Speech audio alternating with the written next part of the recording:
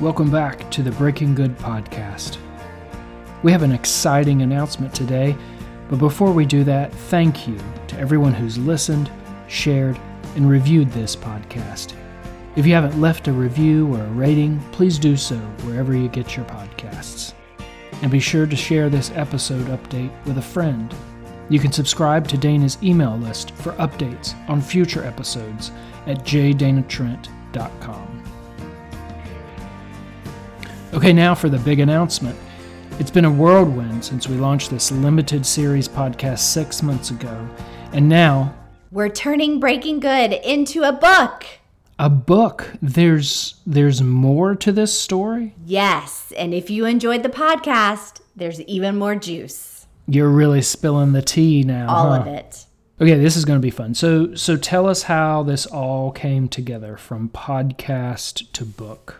So the theme of this podcast was about reconciling with shame and home.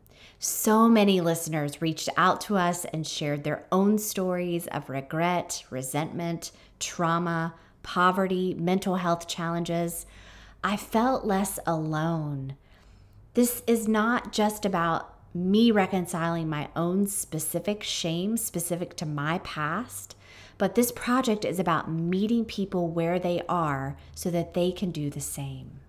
Right, so creating something useful from all the burnt ashes. Exactly. The day the podcast launched, I had a meeting with Mark Tauber of the Watermark Agency. Mark became my agent and had an amazing vision for helping me turn this podcast into a book that will speak directly to adults who have struggled with regret, trauma, and are either using or building their resilience to reconcile with their past. That's exciting. How do you feel about the podcast becoming a book? I'm energized. This book will give me so much more space to share the entertaining, powerful, and sometimes harrowing stories that we just couldn't fit in the podcast. It sounds like we're in for a wild ride. Yes, and some surprises. While Breaking Good draws on America's assumptions about Indiana folks like me and my family, it takes it a step further. This isn't rural trauma porn. This is a true story about characters who mess up, transform, redeem, and change.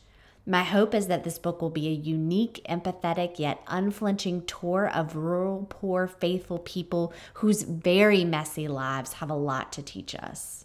So who's this book really for? People who want to move from regretful to resilient but aren't sure how. Anyone who struggled with reconciling their past in order to live fully in their present. It's for those of us who have felt disconnected from family and hometowns. And it's about how catastrophically damaged relationships can still be redeemed. It's for the 2/3 of Americans affected by some challenging childhood or adolescent circumstance, including divorce. Sounds like this book might connect with a lot of people. What can we expect from the chapters? Yes, it will definitely connect with people affected by divorce, trauma, and shame. But it will also entertain because there's some levity that comes from the absurdity. And that levity will help readers breathe through the book. Otherwise, it's so heavy of a topic that none of us can make it through the chapters. So this book will also entertain us? Yes, this book is for people who are fascinated by outlandish nonfiction worlds, situational and cultural voyeurism, like those that we all saw in Tiger King and listened to on Dr. Death. It's for those readers who are like, have you ever wondered what carnies really do behind the tilt-a-whirl? How do you make a trapdoor in your kitchen floor? I'm going to share the lives, rituals, and habits of the characters who know the answers to these questions. We talked a lot about Dr. Schuler in episode 1 of the podcast. Will faith be a thread that you'll cover throughout the book? While this book won't be a Jesus Saves or churchy memoir, faith is absolutely a through line. God and faith are implicit characters of my own story, which impacts my own journey of regret, resentment, and redemption. This book will speak to those who identify as religious and those who would rather say that they are spiritual but not religious. I've heard you say that this book might be more timely than ever. Why is that? because regret, resentment, and rage keep adult children like me from making peace with the people and places that have shaped them.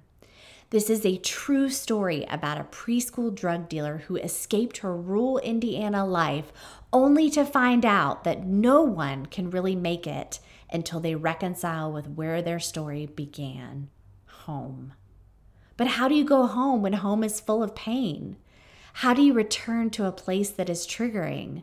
I often grappled with the question, I came from these crazy people, but am I still one of them? With the odds against me, how did my pain points pivot me to realization? So what can we expect from you soon? Over the next few months, I'll be writing the draft. I've got loads of letters and photos, court records, military records, medical records, and memories detailing my parents' lives. In a lot of ways, it's such an honor to have so much about these people's lives in my own hands. I'm putting these fragments of fragile lives together that not only tells their story, but also my own. Now, how do you think they'd feel about this book? I know they would be proud of how tough I am and all my hard work. But it's also important to note that this kind of resilience doesn't diminish the trauma that goes hand in hand with systemic poverty. Instead, resilience offers hope and meaning far beyond voyeurism. So how can listeners follow along with your book writing and publication process?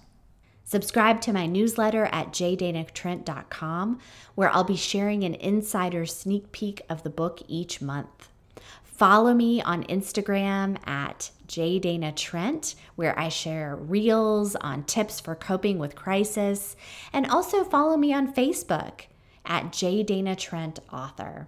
Stay tuned for pre-order information. What's the one takeaway you want Breaking Good podcast listeners to walk away with today? We all know someone who is struggling with regret, shame, and trauma, even if they haven't yet told us about it. Statistically, over 2/3 of Americans are. So send this podcast to a friend, whether you suspect it speaks to their experience or simply just entertains them. My hope is that this book is going to rip the Band-Aid off of us thinking we have to hide from our truest selves. So there you have it. The Breaking Good podcast is turning into a book, tentatively titled Vermilion, published by Penguin Random House, tentatively scheduled for February 2024. Stay tuned.